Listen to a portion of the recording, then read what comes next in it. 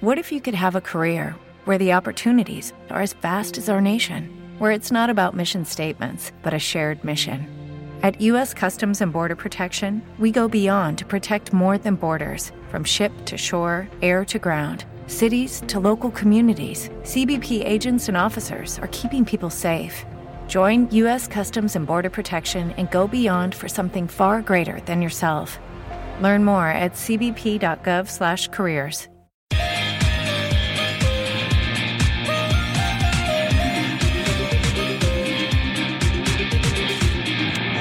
Remember the 5th of November, McLean and Ramsey's goal-scoring plots. 2 wins out of 3, life looking more rosy. Is this a corner turned for City? Welcome to this week's edition of the PinkUn.com Norwich City podcast in association with Future Radio. My name is Connor Southwell, host and definitely not poet, as you can see from the opening of the show. And joining us around the bonfire to discuss the Canaries' 2-1 win over Rotherham are our 2 consistent performers, Paddy Davitt and Sam Seaman. Pad, if we park the fireworks and the Guy Fawkes references, this win for Norwich City, your reflections? It felt like a day of positivity, and this season we probably haven't had too many of those to discuss and talk about, or maybe not enough of those to talk about. No, I was desperately trying to come on the back of that firework-infused intro, but I simply can't think of anything, Connor, so we'll roll it on, I'm afraid, lacking in inspiration. I think it's the rain. I'm looking at it. There wouldn't be too much of a fireworks display going on today because Sunday morning in Norwich is wet. But it's a good weekend still, whether or not, because, after 1 win in 8, things looking pretty gloomy. It's now 1 defeat in 5, if you want to cut it that way. It's 2 wins and a draw in the last 3. And what I liked about Saturday was Dean Smith got it spot on and got his calls right. And he was opening himself up to some serious scrutiny, leaving Cantwell out, putting Kenny McLean back in, starting with Zara. But it worked to a T, and the way he explained it, where his thoughts were after the game to nullify what he felt Rotherham would add. That's music to my ears, and I'm sure a lot of Norwich fans, because I think there's been a sense in a lot of games tactically they probably have, maybe been outflanked in parts of games, and they've almost having to counteract what other teams are doing. But yesterday at Rotherham, very much a game plan that was executed perfectly, and that could have been a more comfortable win if they took 1 or 2 of their chances. As it was, they had to show a lot of resilience and character. And I don't want to dismiss Rotherham too lightly. I know that they'll be down the wrong end of the table, but it was only 2 or 3 days prior to that they'd gone to Burnley and they were leading, I think, very late on that day, and certainly should have got something from that game. I think they leaked 2 very, very late goals, and then obviously Burnley before kick-off yesterday, not that far up the road at Sheffield United, get beat 5-2. So the madness of the Championship. Watford got beat. QPR, who were very impressive at Carrow Road a few days earlier, get beat at home to West Brom. So it's just a very pertinent reminder that, Dean Smith's impending demise is probably a little premature in certain quarters, and that, he has a group of players, but more importantly for me, he utilised them very, very well yesterday to nullify a Rotherham team who could have posed a lot of problems, as they do to a lot of sides at this level. And as a result, you leave that game thinking not just it's another 3 points, but yet more evidence of a style coming together and a group of players who tactically are aware enough to carry out a game plan. And as a result, that should give fans plenty of confidence moving forward. They just need to finish this spell off now. Middlesbrough this Saturday at Carrow Road, they do that, then they've delivered on Dean Smith's pledge post-Burnley, which was to, he wanted 8 points. They'd be 10 points, I think, if they get the win this Saturday, and they'd be firmly inside the top 6 and really setting themselves up to have a good go the other side of the World Cup. So from a period where it was, is he how much time has he got? Is he on borrowed time? I think now it's we won't say he's completely out of the woods or the team, but things are looking a lot healthier, and it's a testament to Dean Smith, I think, primarily because he's ridden out the storm, come out the other side, and at this stage things are looking a lot healthier. But it turned one way in a negative sense, and it can easily do that again because that's the Championship. So I don't think we need to get carried away. But I just thought overall, in terms of how he set them up and tactically and how they won that game and the players within the template and how they performed, real positive signs now and a sense for me of a little bit of momentum building, I think. Absolutely, and I think he described it after the game as a win that calmed the waters a little bit, which feels quite apt, particularly given the weather today, but also I think does reflect maybe where he is. And we'll come back to it in a minute. This is an open question, though, since we've kind of started around the firework topic. Maybe it's because I have a genuine phobia of fireworks, so I'm not the best person at this time of year.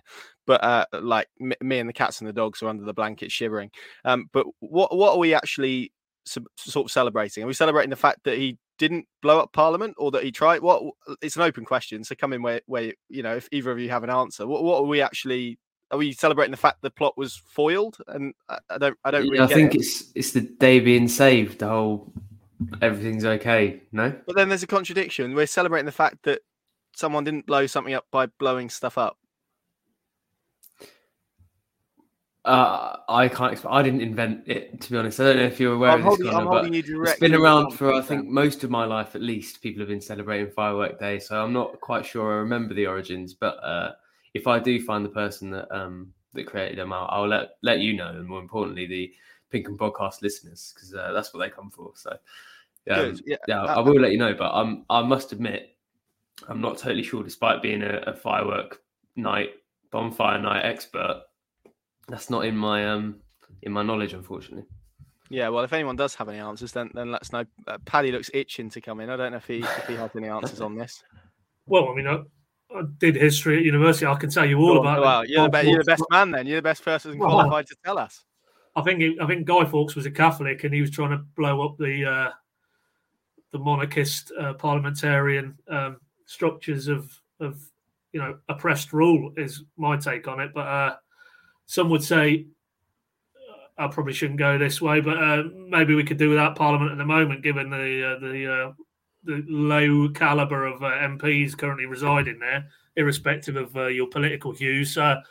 Maybe we shouldn't be celebrating, because if he'd have done his job properly, we might be in a better state. But anyway, that's what happened. Blame me for this. What are we celebrating?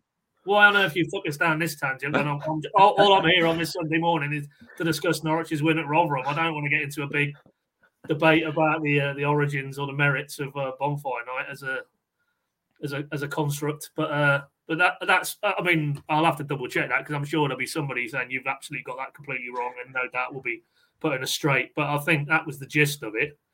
I'm going to say early 1600s, but I'd have to check that. In fact, I'm going to check that now when you go to the next question. You do that while I ask a stupid question to Sam around it, which is, if Guy Fawkes was a footballer, what position would he play, and who would he play for, Sam? What level would he be at if we were to kind of put him into a team? I think you'd have to see, if I was to put him in the Norwich City squad, I'd say Ono Hernandez, probably. Trying to cause a bit of chaos, trying to disrupt things, but at the end of the day, probably needs to get the job done a little bit better than he has previously. I think that's actually a pretty good metaphor for me, to be fair. But, I think thinking about that, it works well. Yeah. Right, Paddy's got the answers. Come on, Pad, let us know. See, I wasn't too far off in terms of my timeline. I'm going to read this. What's your source, first and foremost? The History Channel. So I'll take that. There you go. It commemorates the failed gunpowder plot of 1605, observed in the United Kingdom on November the 5th. A failed assassination attempt from over 400 years ago. Guy Fawkes and a group of radical English Catholics tried to assassinate King James I by blowing up Parliament's House of Lords. The plot went awry and all the conspirators were executed. Soon after, Britons began to celebrate Fawkes' demise and the survival of their king by burning effigies, lighting bonfires and setting off fireworks, a tradition which has continued to this day. There you go. I was right. There we go. Thank you, Paddy. People have come for football, and they've stayed for the education around the celebrations on the 5th of November. Perhaps slightly ironic, given what I opened the show with and the word "remember," and I don't really remember what we exactly were. I know the plot and stuff. I just don't know why it's celebrated. But that's probably a deeper debate, and not for this podcast. You say, right? Let's stick to football, because no doubt people will be urging us to do that. Sam, this was, it's one of those ones, isn't it, when you go to Rotherham where people kind of sort of puff their cheeks at. It's the cliched, it's a tough place to go and you have to earn the right to play. I heard that a few times sort of leading into this game, those cliched remarks, which basically suggest it's not going to be a very nice game. It's going to be pretty grim. They're a physical side that's going to go toe-to-toe and it's going to be pretty tough. And even though Rotherham, I feel, are a bit more progressive, certainly in possession under Matt Taylor than they were under Paul Warne, where they were a bit more blood and thunder and willing to perhaps go a bit more direct, long throws, make the use of set pieces, which I know they've done this season. It was still a really tough afternoon, which perhaps if you looked at the league table and even the form tables, you maybe wouldn't expect from a Norwich City perspective. Yeah, I thought it was probably characterised by a lot of grit and determination. And as you said, I'm now reading off the sorts of cliches you expect to be talking about when you go to the New York Stadium. But I thought style of play-wise, it wasn't necessarily what you might expect from Matt Taylor's side. As you said, there were a lot of crosses going in the box, but I felt on the lead up to that and sort of progressing the ball from back to front, they actually were fairly considerate with it and only saw 2 or 3 sort of aimless long balls go forwards towards Grant Hanley and Ben Gibson. So I think it would maybe be putting Rotherham in a pretty unfair box to say they just sort of fit the cliches and everything yesterday. But, you know, in the sort of windswept, rainy South Yorkshire, Norwich certainly were made to work hard for the win. More in terms of the battle that they faced, and I thought they stood up to that really well. The midfield of Gabriel Sara and Kenny McLean and Isaac Hayden. I think Pads obviously already spoke about how Dean Smith's setup works pretty well for him, despite maybe being criticised quite heavily before kickoff. But I'd just echo those sentiments in terms of he got it spot on. It was the right players for the right game, and we've spoken throughout his tenure really that he's the sort of person to prioritise that and to go game by game with his tactics. And despite a good performance against QPR, he did make those changes and it worked perfectly well. So, yeah, I thought they did really come in for a test and tweeted it yesterday, actually. I thought they were all the aspects Norwich were looking for, maybe not in the abundance that Norwich fans would like to see over an extended period as the season unfolds. But I thought there were some pretty good spells in possession. I thought Norwich looked quite solid defensively, a couple of mistakes. And the goal is certainly not the sort of goal you want to be conceding. But other than that, I thought they were pretty solid. And they also stood up to the battle and with a testing atmosphere, the like of which they maybe folded under a little bit at Bramwell Lane a couple of weeks ago. They really stuck it out. And, you know, there was that fervent support from the home crowd turned into a really hostile atmosphere. Obviously, I don't know if we're going to go on and speak about it, but there was the bottle on the pitch and there was all that to distract from the footballing elements that Norwich would like to concentrate on. And yet they came through it, didn't really concede too many good chances for Rotherham in that second half. I thought after the goal, the vital block that Max Aarons made from, I think it was Ben Wiles, in the second half, that was the only real chance that Rotherham had on Angus Gunn's goal.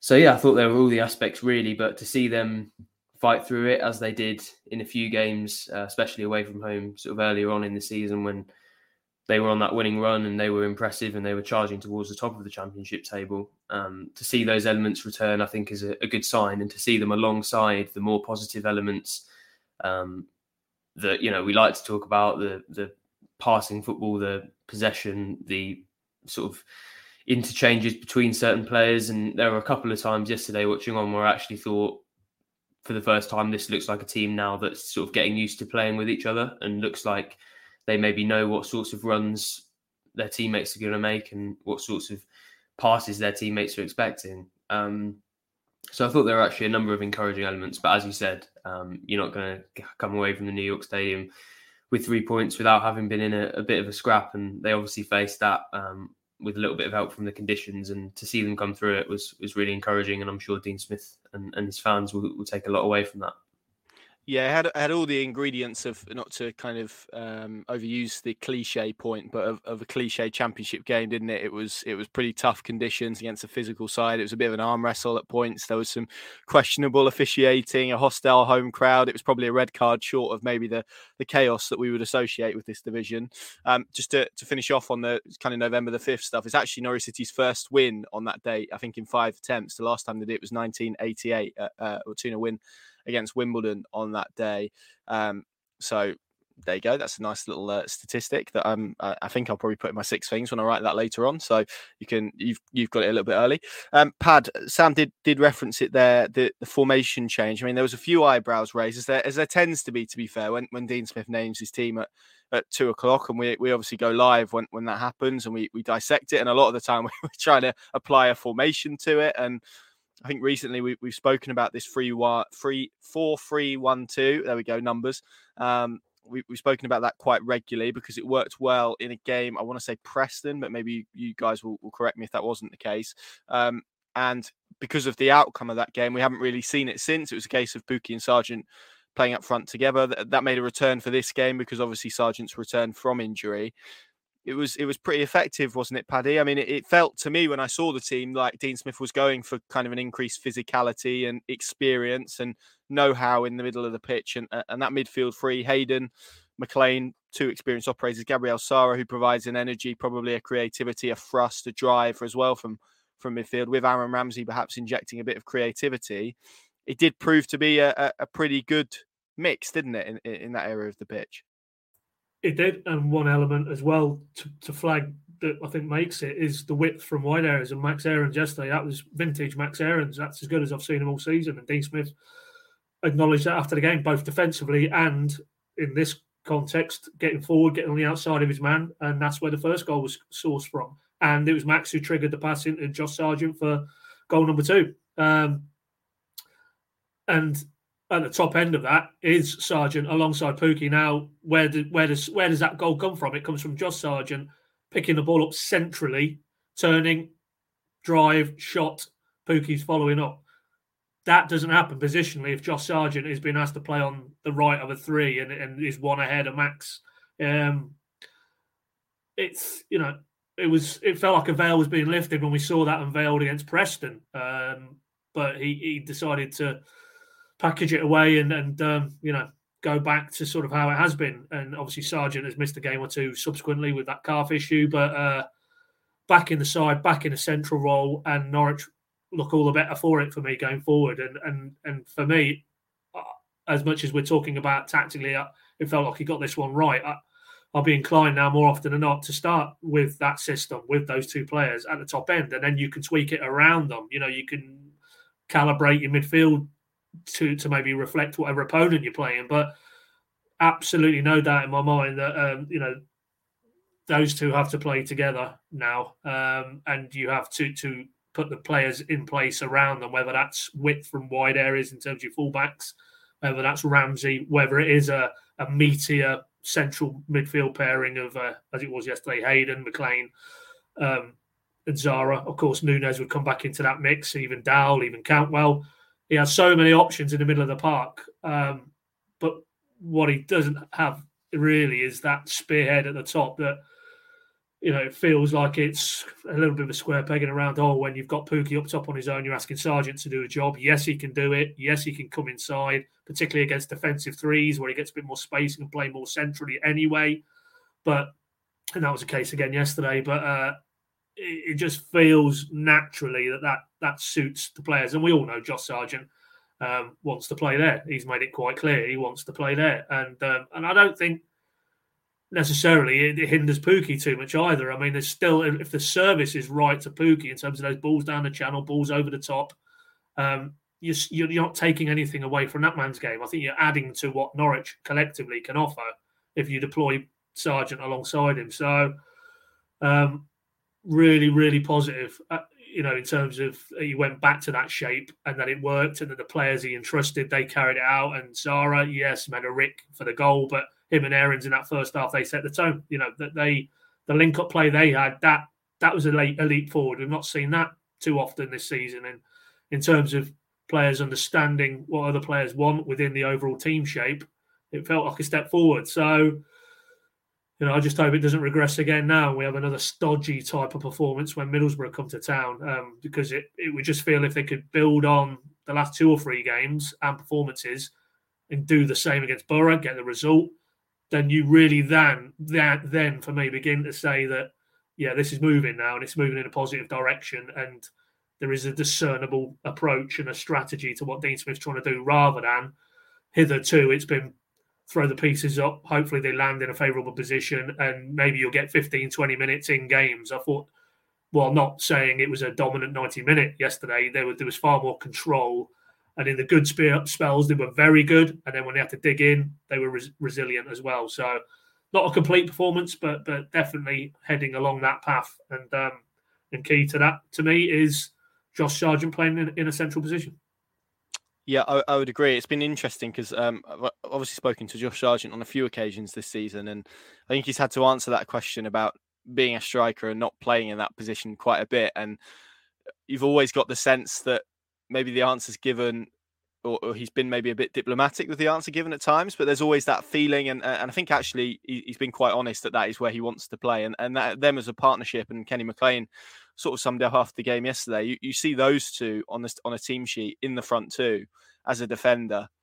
I mean, that's going to frighten the life out of you, isn't it? The quality that they have at this level. And even when Temi Pukki's not scoring goals and he's in a little bit of a dry patch at the moment, and I use that in a very loose sense, but he's still a threat. He still causes issues. He still links the play nicely. Some of his runs are still so intelligent. He basically won Norwich the second goal, which we'll come on to later. But Sam, I mean, just to kind of go back to the midfield, I think we're probably going to talk about over the course of this podcast each of these players individually. So let's start with Isaac Hayden. This was probably the best we've seen him. Would you agree? I mean, Paddy referenced the fullbacks, but it felt to me like realistically they were only permitted to kind of push on because he was there sitting in, almost made it a back three at times, but positionally yesterday was so good, had such a knack of reading where the ball was going to be. It's kind of maybe what Norwich City have missed since Oliver Skipp, or dare I even say it, Alex Tettey. Yeah, I definitely agree with that. I think if I was to compare him to one of those two, he's probably more of an Alex Tettey, probably more positionally focused and athletically focused, like maybe Oliver Skipp was in a Norwich shirt. But yeah, I thought he brought all the physicality that Norwich needed in the midfield, really. And I saw somebody make the point yesterday, actually, and it's a good point that he, I know everybody knows how big a Kenny McLean fan I am, so I'm not just trying to turn the question into me talking about him, but I think having that defensive presence really allowed him to go forward and be the energetic presence a little bit higher up the pitch than maybe he's had to be, just because he's sort of versatile and can play anywhere, quote unquote. That's maybe forced him to be in that more defensive position while Hayden's been unavailable. But the difference since he's come into the team is really clear to see. To be honest, I think it's one of those things where perhaps when you're used to having a good defensive midfielder, it's not something you notice particularly well. But when you don't have one for a year and a half, as Norwich fans didn't, as soon as one comes back into the team, the difference that they make is clear to see. I don't know quite how he's managed to avoid a yellow card in the last 2 fixtures. I think he probably could have had 3 or 4 in total. But, he really does bring that sort of steel and that bite. And Smith talked up the experience and cool head that he brings in that midfield. And maybe when he's making a couple of the tackles that he makes, it doesn't feel like that. But you certainly feel sort of between events that he's quite good at sort of speaking to his teammates and keeping everybody focused. And that's a part of his game I'm really impressed with, actually. He doesn't seem to lose concentration or slip and go missing from games whenever he's required. Whenever there seems to be that hole in the middle of midfield, he's there. And I thought the only time when Norwich looked and the centre-backs looked exposed at any point really was when obviously Gabriel Sara's pass completely exposed them by, he hasn't really looked, or he's played quite a poor pass and allowed the Rotherham midfield to seize upon it. And other than that, it was pretty much a sort of 3-man rear guard the entire time. I think he's got other elements as well. He's probably not going to be going forward and scoring plenty of goals, but technique-wise, he's certainly an upgrade on Alexander Tettey. And he he can set the tempo, I think, quite well in midfield. You know, as I said, he's not going to be sending those raking balls forward. He's certainly not a Marcelino Nunez, but I think with the rut that Norwich have found themselves in recent weeks, would you rather have Nunez who tries those Hollywood passes and maybe gets them right 5 times out of 10, or would you rather have that sort of cool head that Hayden brings and just keeps things ticking over for the 90 minutes? And I thought he did that really well. Another pleasing aspect of his character is that he always seems to be willing to offer for the ball. That's something that I find really frustrating watching football games, is when the centre-backs are trying to progress the ball and you don't really see anything going on, and midfielders don't really want to know. They're sort of turned towards the opposition goal and they don't look like they're particularly interested in taking the pressure on of receiving the ball under pressure. But Hayden, even when he's got a man on his back and even when he's facing his own goal, is always offering for the ball. And I think that really helps Norwich progress the ball. And that's probably a more unseen and less noticed element in how maybe their possession play has improved in the last few games. But yeah, I thought he offered all the elements Norwich really needed. And we know how maybe even obsessed they've become at a higher level in the football club with that increased physicality and athleticism, and how much it's cost them to not have that, especially at the top level in the last few years. So it feels like perhaps for now that problem is solved. He seems to have a little bit of a Matthias Norman characteristic about him of going down in every single match. And I think Norwich fans are starting to perhaps get desensitized to that, because every time he does go down, you do start to feel jitters in a way and start to feel a little bit nervous about it. But as long as he can keep that fitness, which is worth pointing out, it's just pretty much one long-term injury. It's not something that he's suffered with throughout his career as injury. So as long as that knee issue doesn't sort of start to play up again and he can avoid those problems, I think he can be a massive player for Norwich, especially in the Championship, but maybe even further in the Premier League if they manage to get back there again. Yeah, I thought he was excellent. Just a real leader, isn't he? And I think, you know, we've spoken before about how maybe Norwich City don't have too many of those in their ranks, and that's perhaps natural given A, the sort of younger squad they have, but also B, maybe how difficult it is to create leaders out of modern footballers, which is probably a different debate in itself, and something that actually Dean Smith touched upon when I put it to him before Stoke, I think. But yeah, just feels like he could have the importance that maybe people we felt he would when he came back. And worth noting as well, he's still very early on in his Norwich City career. He still feels, having spoken to him after Watford, that it will be after the World Cup break that we really begin to see the best of him, which is certainly off the back of yesterday's performance, a very exciting prospect. Pad, Kenny McLean is always quite a divisive figure. I think he splits opinion among a lot of Norwich City fans. Maybe not even splits opinion. I would say there's probably more in a negative camp around him rather than a positive one, which is a shame, isn't it? Because I think when he performs in the way that he did yesterday, it's worth noting that he's played a lot of this season out of position as well. I think he shows why he can be so important to this team, and why maybe a lot of the criticism around him is slightly over the top. Is that fair? It's definitely over the top. I think Sam might want to step in here. He's his chief cheerleader, so he might want to take this one. But I mean, I don't. If you accept what he is and what he can do, and what he can't do, then you know, for Norwich in the Championship, he's a very good operator. And you know, both Smith and his predecessor valued him highly. His teammates value him highly. There has to be something there in terms of a player who can be residually effective to have that level of appreciation. Farker and Smith are not going to play somebody they don't think is able to carry out the elements that they require of a player in that area of the pitch. So, you know, quite clearly, he is a very seasoned now Championship performer. And if you focus on what he can do, what he can bring, I thought that type of game yesterday was perfect. And we've already touched on it. You know, with maybe the more defensive protection he had with Hayden, he's the one, because athletically he is very good. He can get out. He can lead the press almost in aggressive areas. I mean, there was one challenge. Trying to think the player now. I think it might have been the Bournemouth set of Boy Hall. I mean, it just in front of the dugouts, absolutely wiped him out in the first half. Sparked a counter. Rotherham berating the referee that why the foul wasn't given, but it was just a perfectly timed tackle. And in the grand scheme of things, you might look at that and think, well, you know, what is that? It's neither here nor there. It's nothing eye-catching. It's not a 30-yard pass put on a sixpence. It's not bending something in a top corner. But in the context of how a game unfolds, those moments, those triggers cannot be underestimated because they set the tone. And momentum is so key within games, and it's just elements like that. And of course, yesterday he gets his goal. He's up in support. He should do more of that because certainly in the air as well, he's a very good threat. No end of those near post runs that they've tried to work him into positions with this new set piece coach. It hasn't quite paid off from set pieces, but his sense of anticipation got him into that position, and a bit of fortune in how the ball spun to him from Timo. But you have to be there to finish it. So, if you accept what he is and what he can bring to a side, then I find it laughable that people would contend that he can't bring any value or he doesn't add any value.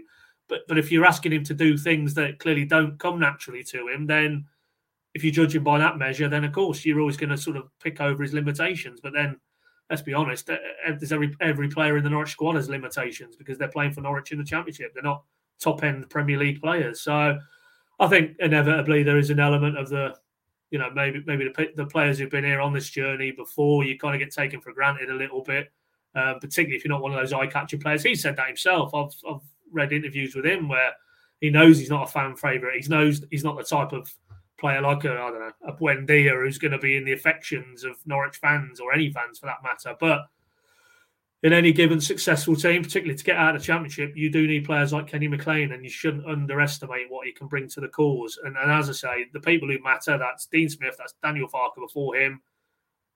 They see a player who can be residually effective and very valuable to the cause. So I find it quite tiresome even to have a debate about Kenny McLean and should he be in and around it.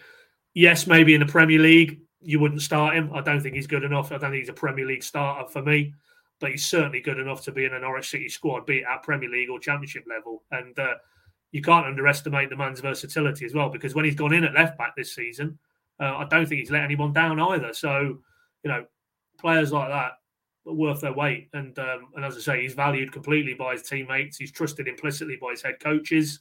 So, it's nice that, something like that happens yesterday. He gets a goal, gets a little bit of a headline, and maybe then people can start to appreciate that, he has an enduring value to the cause. But, what I'm pretty sure is we'll be back here again. And, if results turn and the performances are plateau and Kenny McLean's in the team, let's be honest, it'll be Kenny McLean. He'll probably be one of the first to be singled out. That's his lot, I'm afraid, now in a Norwich shirt. Yeah, lay off Kenny a little bit. He's and like you said, the point on positions is really interesting because, as a reference there, he hasn't played many times. I'd have to look it up in the position that he played in yesterday, which I think he would say is his favourite, his best. He's played at left back a lot. He's played in a deeper role. Those aren't his natural positions. And yeah, the criticism is over the top for me. I think he needs and deserves a little bit more respect actually for the player he is and what he's done in a Norwich City shirt and what he offers them as well. Which moves us on, Sam, to the final kind of midfield option, I suppose, that we're going to talk about, and that's Gabriel Sara, who, again, I was a little bit disappointed really that he made the mistake, because you take out that and it felt like a real step forward for him in terms of his Norwich City career, but maybe it served as a reminder of the work that's still to go for him in terms of adaptation to English football and maybe his personal development as well, and how important it is to get your head up and not play a blind pass into the centre of the pitch. Yeah, I'd agree with that, and it was an exercise for me in highlighting why big moments are so important in football. I think for my player ratings, I gave him a 6, and I've got a little bit of criticism for that. But I think my justification would be that maybe he was an 8 yesterday, but I think if you give the opposition a goal, you've got to sort of lose 2, and that's probably the attitude that we have to look at things with. Because yes, there were plenty of good signs, and it's you've got to focus on that and look at that. But in the long term, those sorts of errors, especially at Premier League level, which is where Norwich City's aspirations lie, and where I'm sure Gabriel Sara would still back himself to be a key player. You have got to cut out those sorts of errors. But around that, having sort of had a little bit of time to consider the performance, I think there were plenty of good signs in there. Watching back the whole of that first goal, it's a really clever touch to play in Max Aarons in the first place, and then the courage, I'd say, to burst into the box on the ball and try and make something happen was really refreshing. I think at times this season Norwich have lacked that player, besides maybe a Todd Cantwell who's not been quite on it on the ball most of the time. They've lacked that player who's willing to try and drive things forward, and to see somebody willing to take that on and take that risk of trying to get into the box, and even take the sorts of risks that resulted in the Rotherham goal, I think is refreshing at times.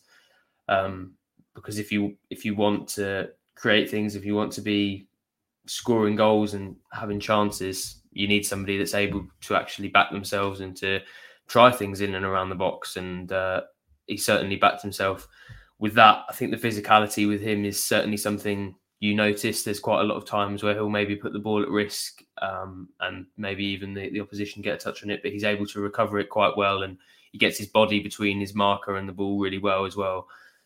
So there are plenty of positive elements. I was starting to worry, given some of the inconsistencies we've seen. I don't think he was particularly good against QPR, probably in a good performance, maybe the least impressive of Norwich's players on the night for me. And I was starting to worry, given the outlay that they've put into him as a player, if we were starting to see the signs of a player who maybe would struggle to live up to that. But obviously, as you said, still adapting to the English league, and just because Marcelino Nunez sort of hit the ground running doesn't mean Sarra was sort of destined to do the same thing. The Brazilian league is very different to England, and as much as it's the Championship, the elements that he's now got to deal with have probably shifted to a great extent. Probably the ratio of possession play to physicality and duels that he's now got to endure have probably changed drastically, and he certainly looks like a talented player, and you can see why Norwich were so keen to look at him and why he's a player that they've tracked for a long time. I think he can be a big player for Norwich this season, probably does need to improve that consistency. He's now got the World Cup break to probably consolidate things a little bit and look back on the English league and maybe how he can suit it best. But he's a player for me who can have a real positive impact for Norwich this season as a creative force, because all of Norwich's worst performances, in my view, have been when they've been passing the ball sideways and backwards and it's been slow. And Sarra is the opposite of all those things. He seems keen to speed the pace up of things, and he's got that technical quality. So he's the sort of player I like, but I'm reticent to praise him too much for yesterday's performance, because as good as it was, as I said, football games are defined by big moments, and he has given Rotherham a goal. So if he cuts that out, certainly only positives on the horizon. But I think maybe it's a shame that happened, as you said. Really, that's how I'd define it. You're a hard taskmaster. 6 for that performance. I'm not sure many. I think I'd be willing to push him up to a 7. But you are right in that probably the mistake does push him down a little bit. It was then obviously 23 seconds between Oliver Rathbones, or the kickoff after the Oliver Rathbones equaliser, to Aaron Ramsey scoring his third goal in 3 games now. He's in a really nice run of form, looking a very good player. Just on Sarra as well, I mean, for me, what's impressive about him is his movement in and around the box. He's a midfielder that's going to score goals because of how he reads those and how we spoke about Isaac Hayden having a knack for where the ball lands. He almost has a real awareness of which area to attack and where the ball's going to fall. And I think you've seen that in the goals that he scored at the moment. And you're right, there is a thrust and a physicality that he allows him almost to drive Norwich forward at certain points, as he did for the opening goal. So hopefully we see a lot more of that. But again, still, as I said, some evidence that there's still some more adaptation to go. It does feel a little bit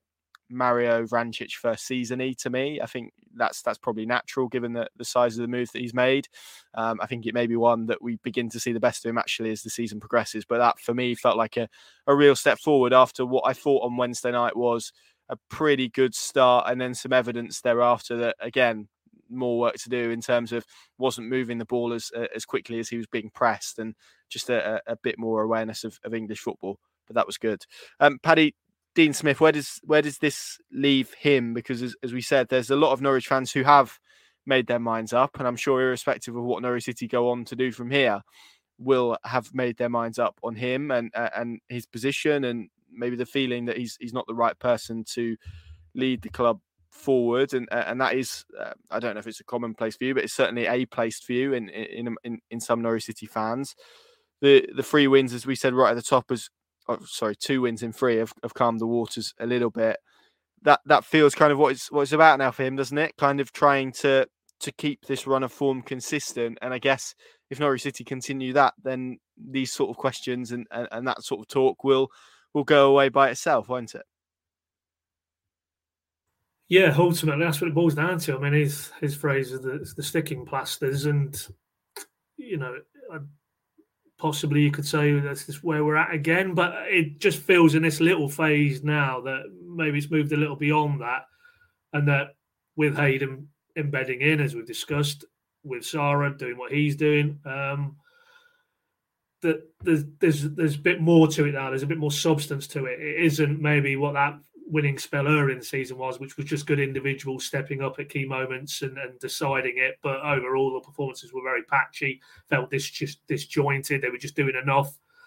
Then when the results turned in that period that then subsequently followed that, they had nothing to insulate them in terms of performance and structure. And as a result, 1 win in 8. And that's when the questions then really did start to grow very loudly about Dean Smith, because we all know what the premium is, and it's to get Norwich back to the Premier League at the first time of asking, which was underscored again by the recent accounts that were published, and the financial imperative to do that as well, apart from anything else. But I just think if you take Stoke, if you take QPR, you take Norwich, they did more than enough to beat a very good QPR side, who I know got beat this weekend, but you can see under Michael Beale that they're going to be there or thereabouts. But I thought Norwich were better than them on the night. I thought they created better chances, and so conceivably we could now be sat here with 9 points and 3 decent performances. So it does feel like things are ticking in a progressive fashion, and as a result, I don't think there will be any discussion about Dean Smith and his position if we want to frame it in that narrow context, if they continue on this path. But at the back of your mind, we all know what the Championship's like, and they've got Swansea and Blackburn very short order after this World Cup pause, and if they don't get results there, then we'll be back here again ultimately, because that's the nature of it. That's the bar that Dean Smith is trying to clear, and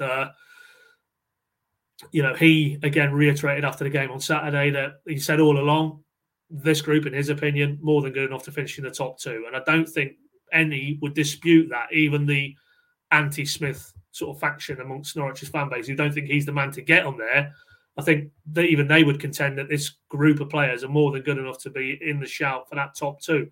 And if that's the case, then ultimately, if they're not threatening to do that the other side of the international break, they are now very firmly. They're 4th. They're only 2 or 3, 4 points off it all, really. Now with Burnley getting pegged back yesterday and Blackburn as well. So, suddenly it opens up again, and that's it. And that's where the evenness comes in, I think, in terms of his approach. He didn't get too high when they were 9 unbeaten or 7 or 8 wins on the spin. Conversely, he kept his cool when they went 1 win in 8, and I don't think he'll get carried away now. And that ability to have that balance, I think, is going to serve them well moving forward, because inevitably the noise, outside external noise, will be there again if between now and Christmas they don't manage to build on this, and they'll have to, again, the same questions have come around. And I just think that's where we are this season now under this head coach. I don't think he's suddenly going to win over his doubters or his critics with the aesthetics of his football. It's going to be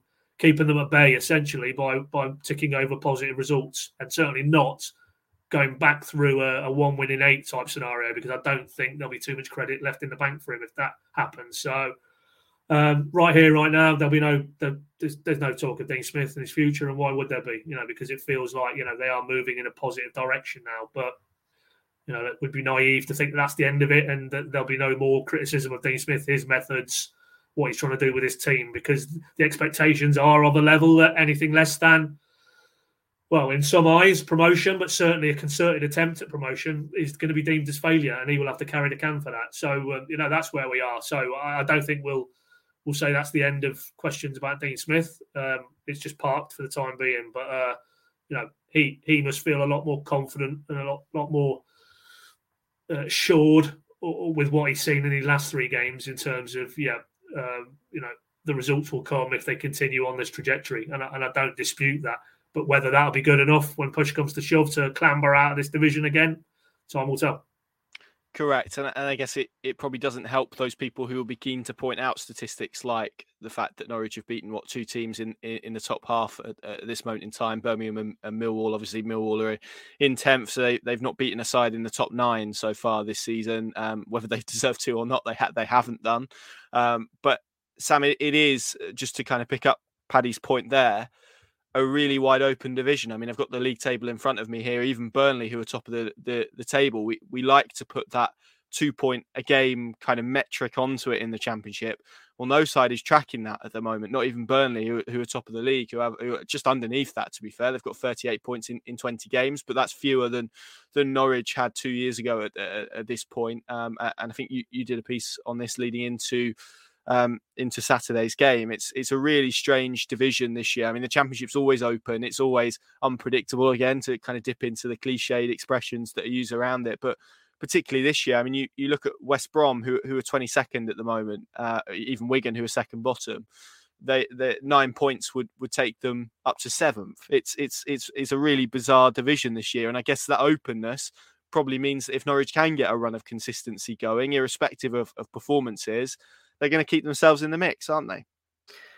Yeah, and it's a little bit of a double-edged sword. I think my piece was maybe looking at the more negative side of that pattern and how it doesn't perhaps bode well for whoever goes up to the Premier League next season. But the positive of it, obviously, for now, is that it should be the sort of division that anybody can grab hold of if they just go on a run. And Norwich were very close to doing that themselves, actually, when they obviously got up to second. And had they kept that pace while Sheffield United continued to drop off, they would have found themselves top of the division, and they possibly would have been looking at things in a similarly dominant situation as they were in this time 2 years ago. So it's one of those things which is finely balanced. Todd Cantwell spoke in the programme about how quickly things can change, and that's truer this season than in any previous one. And Dean Smith has also spoken previously quite a lot about how, yes, in the long term, the goal is Premier League sustainability, but you can't look beyond the Championship. And all he's concerned with at the moment is getting out of the Championship and securing promotion. So from that point of view, it's certainly good news what this division looks like. And I think if Norwich can continue to produce the sorts of performances that they did yesterday, which was, it's worth noting, quite a lot better than probably their average has been this season. But if they can continue to reach that level, and probably aided by the likes of Isaac Hayden and Gabriel Sara now coming into form and fitness and being used to playing in this team and in this league, it's going to be easier for them to grab a hold of this division than it's ever been before. As I said, in that column, it doesn't perhaps bode well for next season, because it's very difficult to get a read on, even if a team finished with 100 points in the Championship this season, which they almost certainly won't. Could you look at them and say, okay, they're in a pretty good position to survive in the Premier League next season? I don't really think so with the quality of this division, but that's probably how things are going to pan out from now on. The growing gap between the top flight and obviously the second division is a problem, and it probably means that the system in terms of promotion and relegation isn't quite as clean cut as it used to be. Obviously, that system is designed so that teams are in what should be a similar bracket of teams in terms of quality. But I don't think.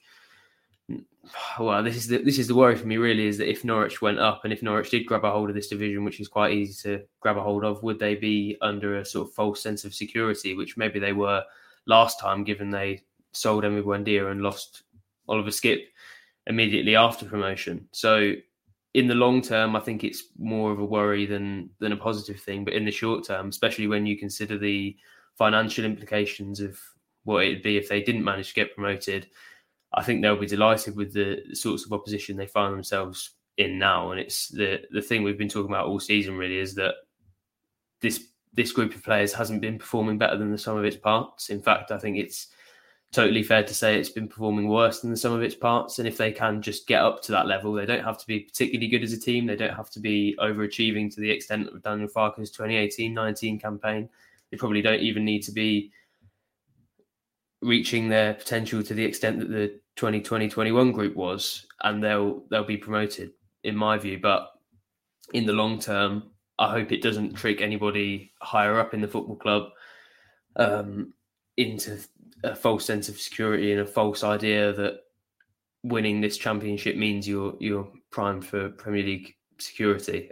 Maybe I've put a negative spin on what could be quite a positive thing for Norwich there, and I'm sure there will be certain people within that football club who will be looking at things the absolute opposite way, which is fair. And we probably do have to focus on the short term a little bit and say that for now, things really are for the taking, not only for Norwich City, but for any team that's capable, that's willing to go and grab that. But of all the teams in the Championship, Norwich are, in my view, certainly in the top three squad-wise to be capable of doing that. And if they can, then I think they could run away with it. But at the moment, they do look quite far away from that level, and I'm not sure we will see any team sort of grasp that. I actually said to you in the car, we were in the car on the way to Rotherham when I think Burnley opened the scoring against Sheffield United, and I thought Burnley were going to do that, but that's the epitome of the Championship this season, really, that they then go and lose 5-2 on the back of that. So, it's definitely for the taking for Norwich, but whether they will or not necessarily will define their season, because I think they could still not reach that potential and still be promoted. But it's very much it's very much questionable for me whether they actually will be able to do that. And my inclination at the moment, given how their form has been so far, is to say that they will struggle to go on a sort of consistent run, even with the opposition that they're faced. So let's hope that they do. But at the moment, I don't feel entirely optimistic based on performances so far, to be honest. There's been a lot of focus on maybe the games before the World Cup break, and obviously there's one of those left. Norwich City host Middlesbrough next weekend at Carrow Road, and then we can all look forward, if that's the right term, to a World Cup in the middle of a season, in the middle of winter in Qatar, which in itself poses enough problems. But that's again an entirely different podcast, and maybe we'll speak about the World Cup next week. But there's not really been much talk about the run that Norwich City have after the World Cup break, which, I mean, I'm going to read you the games, Pad, between December the 10th and February the 4th. These are the teams that Norwich City will be facing. So they return with an away trip to Swansea. Then they face Blackburn at home, Luton away on Boxing Day. Then they play Reading at home, Watford at home, Preston away, your lot Coventry away on the 21st of January. Then they host Birmingham and then Burnley. I mean, there's a chunk of games. We've just spoken there about maybe the record they have against the teams towards the top of the division. That's a tough block of games, isn't it, for Norwich City to come back in to? And I guess probably linking back to your next answer, it's going to be another period of games where we test what this Norwich City squad is, but also maybe a chance for Dean Smith to ease the feeling around himself and that edginess that he's described before. That's a block of games where we're maybe going to define Norwich City's season. Is that an overstatement? Time will tell, Connor. But I mean, if it was a positive set of results, then yeah, very much so. It would be defining because Norwich would then be in the front rank. They'd have come through that period. They wouldn't be getting asked about you haven't beaten X teams in the top 9 or whatever. So, and the confidence they would get, the self-belief as a group of individuals in that dressing room to come through those type of tests either side of sort of the Christmas period. And really, I think that's probably, if you're Dean Smith, you basically now it's all about jockeying. It's about putting yourself in position. If they get a positive result against Middlesbrough, they very much do that this side of the World Cup break.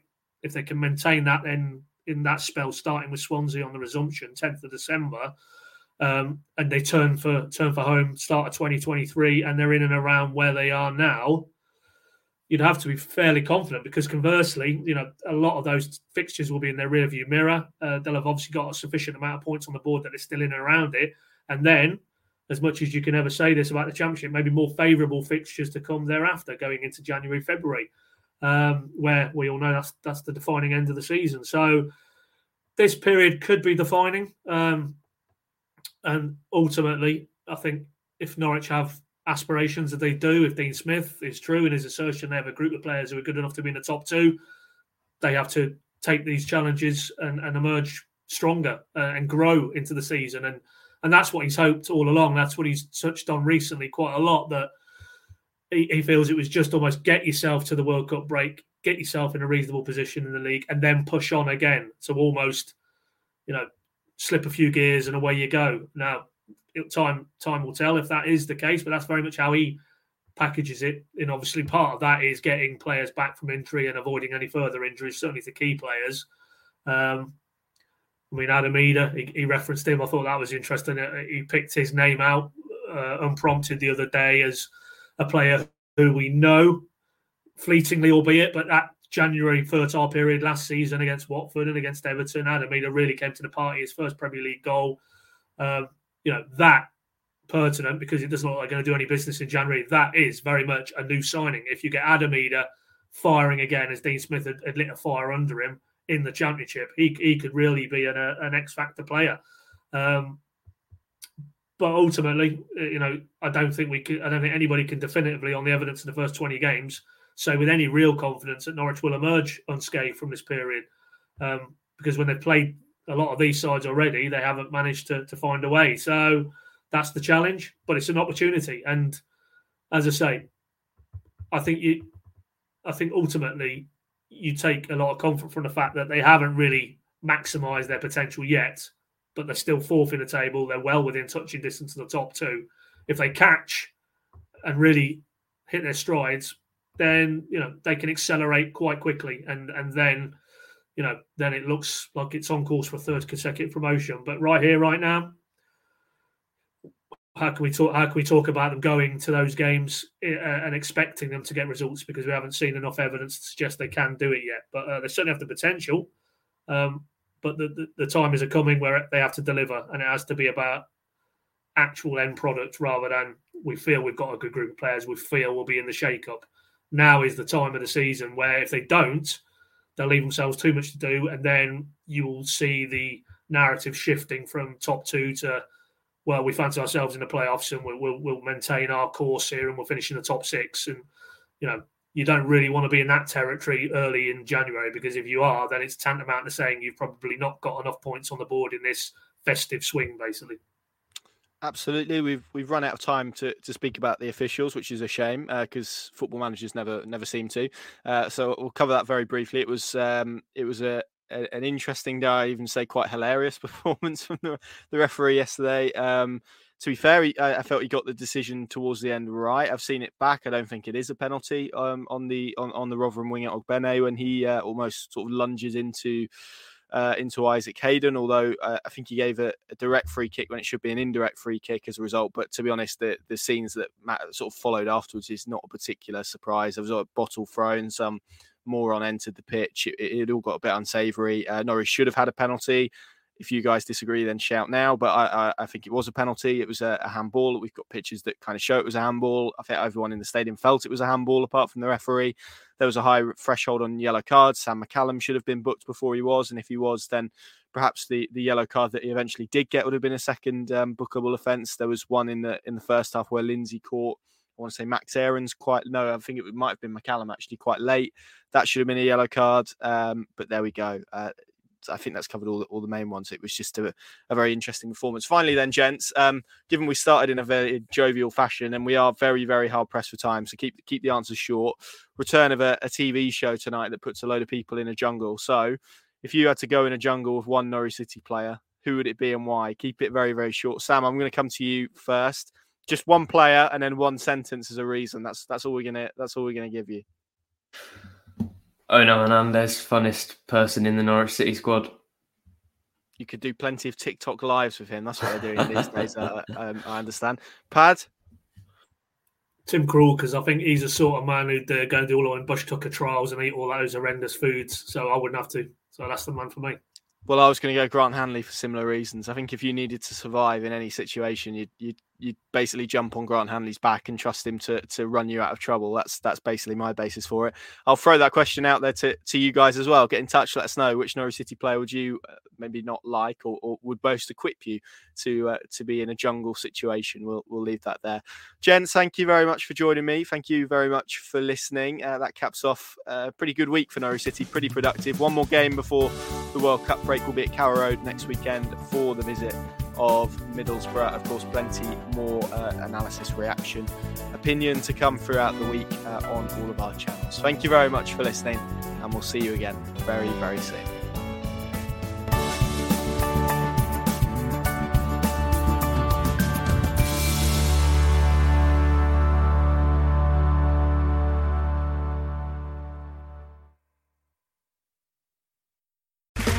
Okay, round 2. Name something that's not boring. A laundry? Ooh, a book club. Computer solitaire, huh? Ah, sorry, we were looking for Chumba Casino. That's right, ChumbaCasino.com has over 100 casino-style games. Join today and play for free for your chance to redeem some serious prizes. ChumbaCasino.com. No purchase necessary. Void where prohibited by law. 18+ terms and conditions apply. See website for details. Okay, round 2. Name something that's not boring. A laundry? Ooh, a book club. Computer solitaire, huh?